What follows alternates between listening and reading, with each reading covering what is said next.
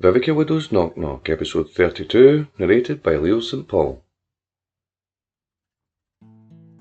The Chamberlain docks were preparing for their buy-over. Everything had been shut down, but it was further into Swanton my story took me that day, to a small church of the Wigan Order called St. Rowan's. I waited outside, and that was when I saw him. He had completely lost his natural swagger. His clothes were ill-fitting. He had lost so much weight. His skin was grey. HIV positive. His life could end in 2 years, it could take 15. With modern care, he could outlive all of us. Dennis Platt, former manager of the Knock Knock Club, husband of Olivia, but most importantly, father of Milo, had been called upon. I had my own reasons for the hatred and spite I bore towards Dennis. I did not long discover that he was the reason my wife Teresa had died. They had been having an affair, but with everything that had happened, the needs of the boy outweighed my own misgivings. The light of St. Rowan shone brightly as the afternoon sun caught the colours of the stained glass windows. New enemies were arising every day. I was now the enemy of my own newspaper, considered a threat to society and now under the gaze of an unlinked scope. In order to combat that, differences had to be put aside. Knowledge was key to completing the story, and no one knew the darkest shades of Colford better than Dennis. He hesitated at first when he saw me. He stopped. I didn't call to him. I didn't say anything. My blood boiled, but I reminded myself of the bigger picture. Dennis must have sensed this because he gingerly approached. "Sam," he said, "didn't think you'd be here." What was he going to say? Sorry? I continued to watch him until eventually he became more nervous. "This has nothing to do with either of us," I said. "She's inside." Dennis took a deep breath. He started to make his way up the enlightened steps to the church's main entrance. He stopped by the doorway. "I'm sorry, pal." "For which part?" I asked. Dennis gripped the door. "All of it. When this is over, I'll tell your story," I said, a way of warning. "Every little detail." He nodded his head. "You should," he replied. With that, he pulled the door open and entered St. Rowan's good graces. Olivia was seated at the front. She was a spiritual woman and seeking guidance. "I invited you down today so we can talk in a calm, peaceful setting. I know you're not much for faith, but I find comfort here." "How have you been?" he asked. It was a silly question, he knew, but Rowan's embrace didn't make him feel any better. "Not good," she said, "but I will be. And Milo? He's such a strong boy. He's stronger than either of us." Dennis smiled. "I miss him. Always have. I swear to God." He gestured, raising his hand to the Lord. Olivia smiled. "I never doubted that for a second," she said. "He's missed you too." Dennis looked to the altar. The Wigan cross hung prominently, representative of great sacrifice. Hicks was more of a dad to him than I ever was. A much better one than I would ever be. Olivia clutched his hand tighter. "Joel isn't here anymore," she said, not unkindly. "But you still are. That's why I called you here. I want you to have the chance to know Milo. Milo should have the chance to know you before." Dennis refused at first. "I don't know, Liv. He's been through a lot. I'm not going to be around forever." "None of us are," Olivia reminded him. "It could be tomorrow, next week, 10 years from now. We don't know. But don't waste what time is left. Give your son memories of you to cherish. Give your son memories he deserves. If there was anything Dennis could do in life, it was that. I need you to know, Dennis, that I forgive you. It wasn't easy, but I do." Dennis fell silent. He turned his attention back to the altar. His brow tightened. His chin quivered. "Are you okay?" asked Olivia. Dennis nodded, but he couldn't look at her. Olivia drew a slip of paper from her pocket. "There's something I want you to hear." She began to read. "My dad did a bad thing. Somewhere along the road he went the wrong way. It might make the journey longer, but he can turn back. Written by Milo Platt." Dennis reached his hand up to his mouth. He still couldn't look at Olivia, but the tears of regret began to spill. "I can't," he began. "Does it hurt?" asked Olivia. "Is it painful?" Dennis gave in to despair. "Of course it is." He resisted the urge to curse. Olivia spoke softly again. It should. You did harm to so many people. But that's your penance. And as Milo said, you can still turn back. Dennis gathered himself. He's a smart kid. Olivia agreed. Too smart sometimes, she jested. He'd like to know you. I'd love to see him again, Dennis stated genuinely. Olivia patted his hand. He'd love that. She rested her hand on her stomach. Something else you should know. Milo's going to be a big brother. Dennis' eyes widened. Finally he offered her his gaze. Seriously? Olivia nodded. He hesitated. That's bro, love. It really is.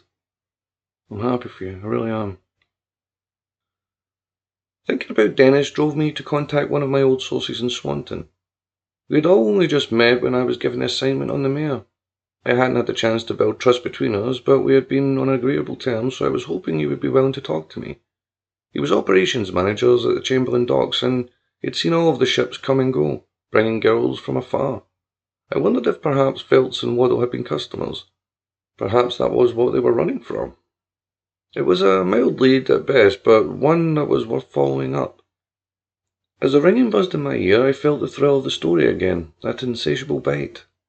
I wasn't at a desk in any big newspaper office, but it was making all the difference. Ring, ring, ring, ring. Hello?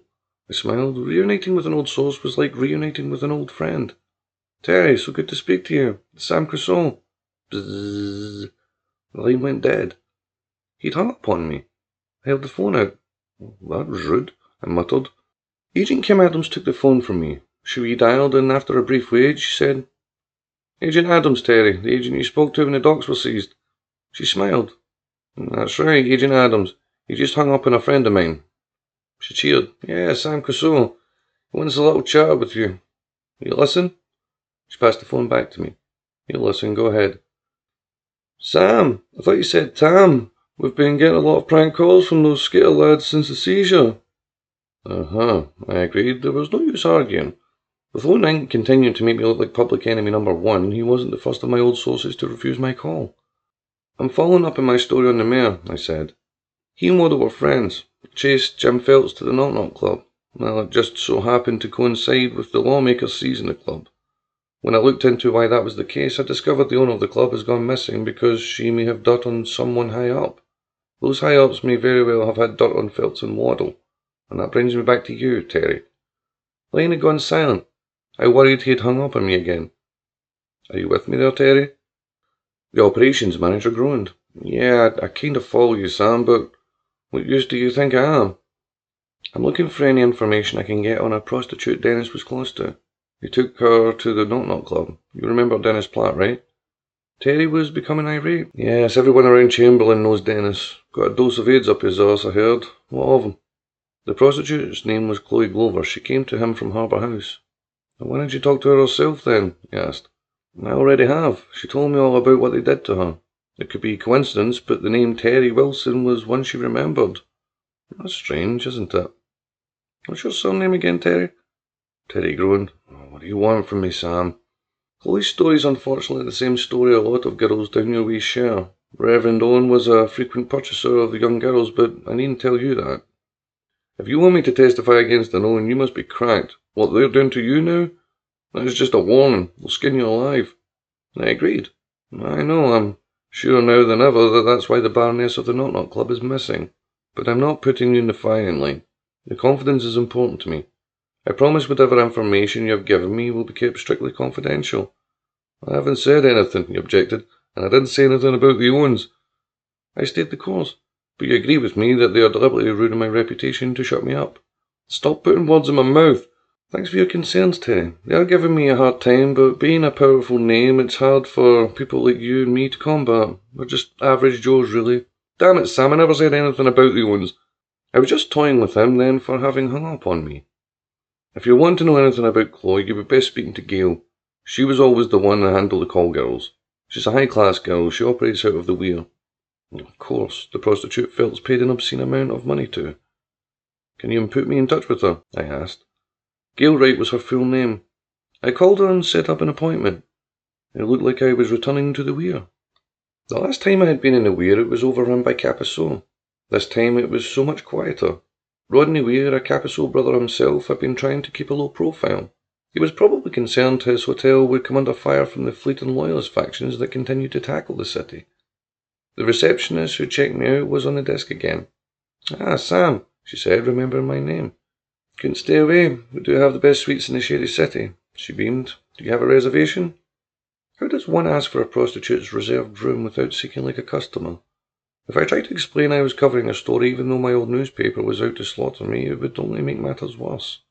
Luckily, before I had to give an explanation, I felt an arm around my shoulder. "It's all right, darling," said Rodney Weir. "I'll get this." The receptionist beamed, but she went back to her work. "Here for an hour with Gail, right?" asked the hotelier. Yes, I had to admit. "And come with me, we have the suite all prepared." As far as the Weir was concerned, being shown to Gail was like being shown to royalty. I was given the key to room 605. I didn't use the key. Instead, I knocked on the door. "Come in," a woman beckoned. When I slipped into the room, it was warm. The scent of lavender was enticing, but not overpowering. The water was running in the adjoining bathroom. "I'll be with you in a minute," she called. "Just make yourself comfortable." "It's Sam," I said. "I'm here to talk about the article I'm writing." The water stopped.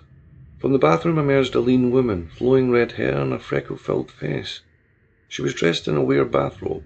She removed it to reveal a thin nightdress underneath. "It's nice to meet you, Sam," she said. "Take a seat." Gail sat herself across the bed. The blinds from the window cascaded a pattern across her long legs. I chose to sit at the table. "I'm here about a girl named Chloe Grover and her handler, a man named Dennis." Gail said nothing, but her expression tightened. "Shouldn't really discuss the ins and outs with a reporter," she said. "I'm just looking for whatever you can tell me," I pushed. Gail agreed. "Well, I'll answer what I can. Do you remember Chloe? She was a young girl who came out of Harbour House." Gail nodded. "I remember her. She used to be taken to the Knock Knock Club. I found that quite odd. The boss lady was never one for allowing that inside the club. Neither did her aunts. If she had known what age Chloe was at the time, she would have strung Dennis and the clients up. Girls who worked the Clifton Alleys had the club's protection, but as for soliciting inside the club, well, that was a no-no. Don't get me wrong, I'm no angel, but Chloe wasn't given the best deal. She was overworked. I warned Dennis to leave her be. She was still really young. She didn't have the savvy about her like the rest of us. I told Dennis to leave her with me. I was going to take her off the game. Maybe she could just help out with some of the other girls, but Dennis just couldn't leave her be. The money he was making from her was just too enticing. She said she loved him. How can you argue with that? But Chloe started getting hurt. Girls in my line have to look out for one another. Dennis wasn't going to listen to me, so I went over and said to the boss lady herself. I thought when I told her what was happening, I thought she would have torn from limb to limb there and then. But she didn't. She had a reputation for being a nasty piece of work, but she was so calm. She gave me an address to take Chloe to, and nothing more was said. I returned to the club to give Tabitha updates on Chloe, and Dennis was still working it. I thought Tabitha was starting to lose her nerve. I asked her about it, and all she would say was, "I've got it taken care of. Just keep an eye on that cunt Phelps for me." So my attention turned to the mayor. We spent a lot of time together, and he became one of my best clients. It seems Phelps had been one of Chloe's biggest clients too. City money had been paid to hurt the poor girl. And the things he did to her. He had an appointment with you the day he disappeared, is that correct? That's true, but he never showed. Tabitha had let him come to me for weeks, letting him grow comfortable with his ongoing appointment, and then she made him disappear. Just when I thought Dennis was getting away with it, I heard he'd been infected with HIV. Dinner with Kathy. Boss lady does have quite a sense of humour. One last thing, I asked Gail to indulge me. The cost of your services are rather steep, even for a high-class call girl. 10,000 deposit, the rest on completion. So what exactly are those services Phelps was so keen on? Gail gave a mischievous grin. "Why don't you lock the door and I'll show you?" That was my cue to leave. Keeping my eyes on the headlines of the Daily, it seemed the pages were becoming more and more propaganda-filled by the day. Owens attacked. Captain Owen demands peace in City, Maine. It was time for me to return and hit back at my old newspaper. If I truly wanted to finish what I had begun, then I needed to return to that fateful day when I entered the Colford Daily building and was given a lead to chase that would change my life forever. That morning, when I had been going to work, I had passed a homeless man. I gave him what coins I had. He didn't look too dishevelled. In fact, he was comparatively fresh-looking. His change in social status must have been recent, but it gave commentary on how things had been in the city since the second recession hit. It was despairing times for most. My wife and I had spent many a night on the sofa wrapped in blankets because we couldn't afford to heat our home. People were desperate, and when desperate people are pushed, they are driven to desperate measures, such as pulling a mayor from office, or using a newspaper to place blame on every doorstep from Bournemouth to the tip of Swanton so that people wouldn't look to the real trouble. Being a journalist had always been tough enough, but when your job is to shed light on so many shades, it could become downright dangerous. The Cappy would no doubt be pulling what resources he had at the Daily and appointing his own trusted writers to make sure the flow of information was to his satisfaction. I had turned to Elizabeth Beckenridge for help from the Filton Press.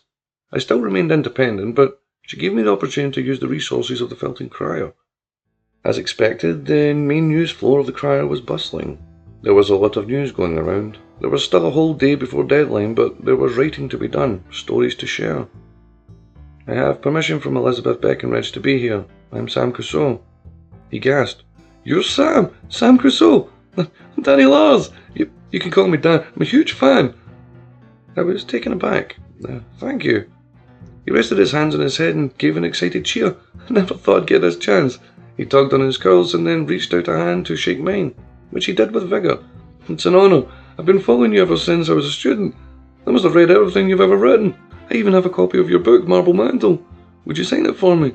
He gave another excited gasp. Can't believe it. Sam Crusoe. I grinned. Most of my career had been spent putting others in the spotlight.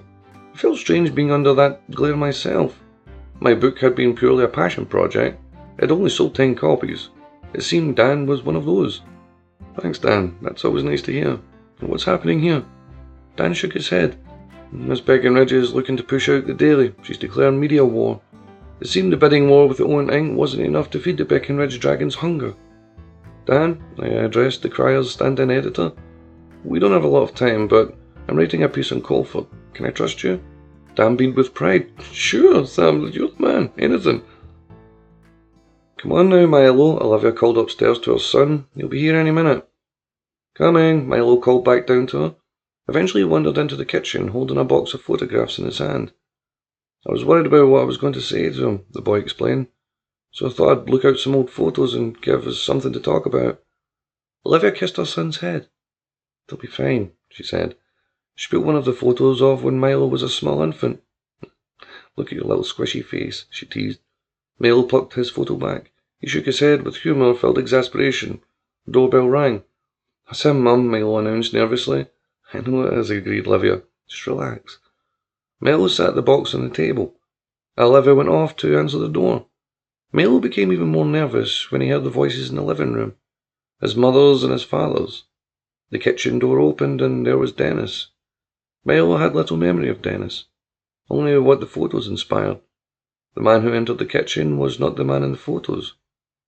They say photographs can obscure, but the man in the photographs was on top of the world. He was confident and strong. The man in the kitchen was hunched, thin and more nervous than the boy was. Hi, Milo, said the father at first. It's been a long time. Milo nodded. It has, he thought about it. Should I hug you? Dennis took a seat at the table. No, if you don't want to. Milo nervously fished for more photographs. Should I call you Dad? Dennis seized a little. That's something I'll have to earn, I think. Milo was content with this. Olivia patted Dennis's shoulder. I'll leave you to it, she said. I'll be upstairs. Dennis started to look at the photos. So what do you have here? Milo gathered some and laid them out. They were mostly typical snaps people would have of their firstborn child. Sleeping, walking, first steps and trips to the beach. Don't remember anything from when these were taken. Maybe you can fill in the blanks for me. Milo handed him a picture of Dennis holding Milo as a baby. Behind him was a large stadium. That's the old Wiseman stand at Swan Stadium, the father explained. It was pulled down not long after. Milo gasped. He hadn't known that. It looked nothing like the new part of the stadium that had been built to replace it. Did you take me to games often? Asked the boy. Not as often as I would have liked. We were really little and the noise got a bit much. Milo looked at the photo again before slipping it back into the box. Well, maybe we could go again sometime. Dennis beamed. His chest tightened. I'd love that. Do you still go? Well, sometimes, Milo shrugged. Mum takes me, but she's a terrible football fan. Dennis laughed, imagining Olivia at a football match. Milo imitated his mother's voice. Get right round their goals, my son. He and his father shared a hearty laugh. It's embarrassing, Milo jested. Speaking of embarrassing, maybe you can explain this. He passed Dennis another photo. This one was again of Dennis holding Milo as a small child, but this time Dennis was sporting a moustache and a head of curls. Dennis burst into peals of laughter. Where did you find that one? Milo replied. Among the others. Now please explain that too. It was the style then, Dennis gave a protest. It was fashionable. Dennis and Milo continued on looking through the photographs, sharing laughs, and a bond between them began to grow with relative ease. The photos showed a rosy past. A picture captured in a single moment can't even begin to tell the whole story. Dennis had taken Milo to football, but that same afternoon a 15-year-old girl was given to a life of prostitution. A photo only captures a brief moment of sometimes forced smiles. It didn't capture the bruises, the abuse, or the drugs. The door opened with a struggle. Dennis stood. Dennis? Chloe Grover came running and leapt into his arms. You know Chloe, Dad? Asked Milo. A shady past was not so easy to escape when it refused to let you go. Mum had come downstairs quickly when she heard Chloe's voice. Chloe wasn't supposed to have been home for another few hours, but the social worker who was spending the day with her had been called away on an emergency. Chloe, thinking nothing of it, came home. Milo had been told by his mum that his dad had made some mistakes. Was Chloe one of those mistakes? Now that he thought about it, it had been after Chloe came to live with them that Mum had told him that he should take all the photos of his father and store them away. Chloe had been abused badly. Had his dad done that to her? Had Mum felt responsible for her because of what happened? Milo was confused. He wanted to know his dad, but if he couldn't cope with the truth, he knew his mum had forgiven him, but if he had hurt Chloe so badly, how easy would it be for the son to forgive him? Wasn't it the father who taught their sons how to be men? Wasn't it real men who protected the vulnerable? It was. Milo knew this. He had seen it before. He reached onto the shelf and drew off the box that contained the commemorative coin that Judge Doyle had given him. Joe Hicks. He was a man who protected the vulnerable. Milo lifted the coin from the box and enjoyed the shine of the silver. Colford City. Souls saved. Sacrifices made. If Milo was to learn to become a man, there could be no better role model. He always strived to do the right thing, even when that wasn't easy. He strived to do the right thing, even when everyone else was telling him not to. Hicks could never have hurt someone like Chloe. But if Milo was to truly look to a good man, he would see that to be a man also meant forgiving when someone was truly repentant. And that meant forgiving Dennis, his father. End of episode.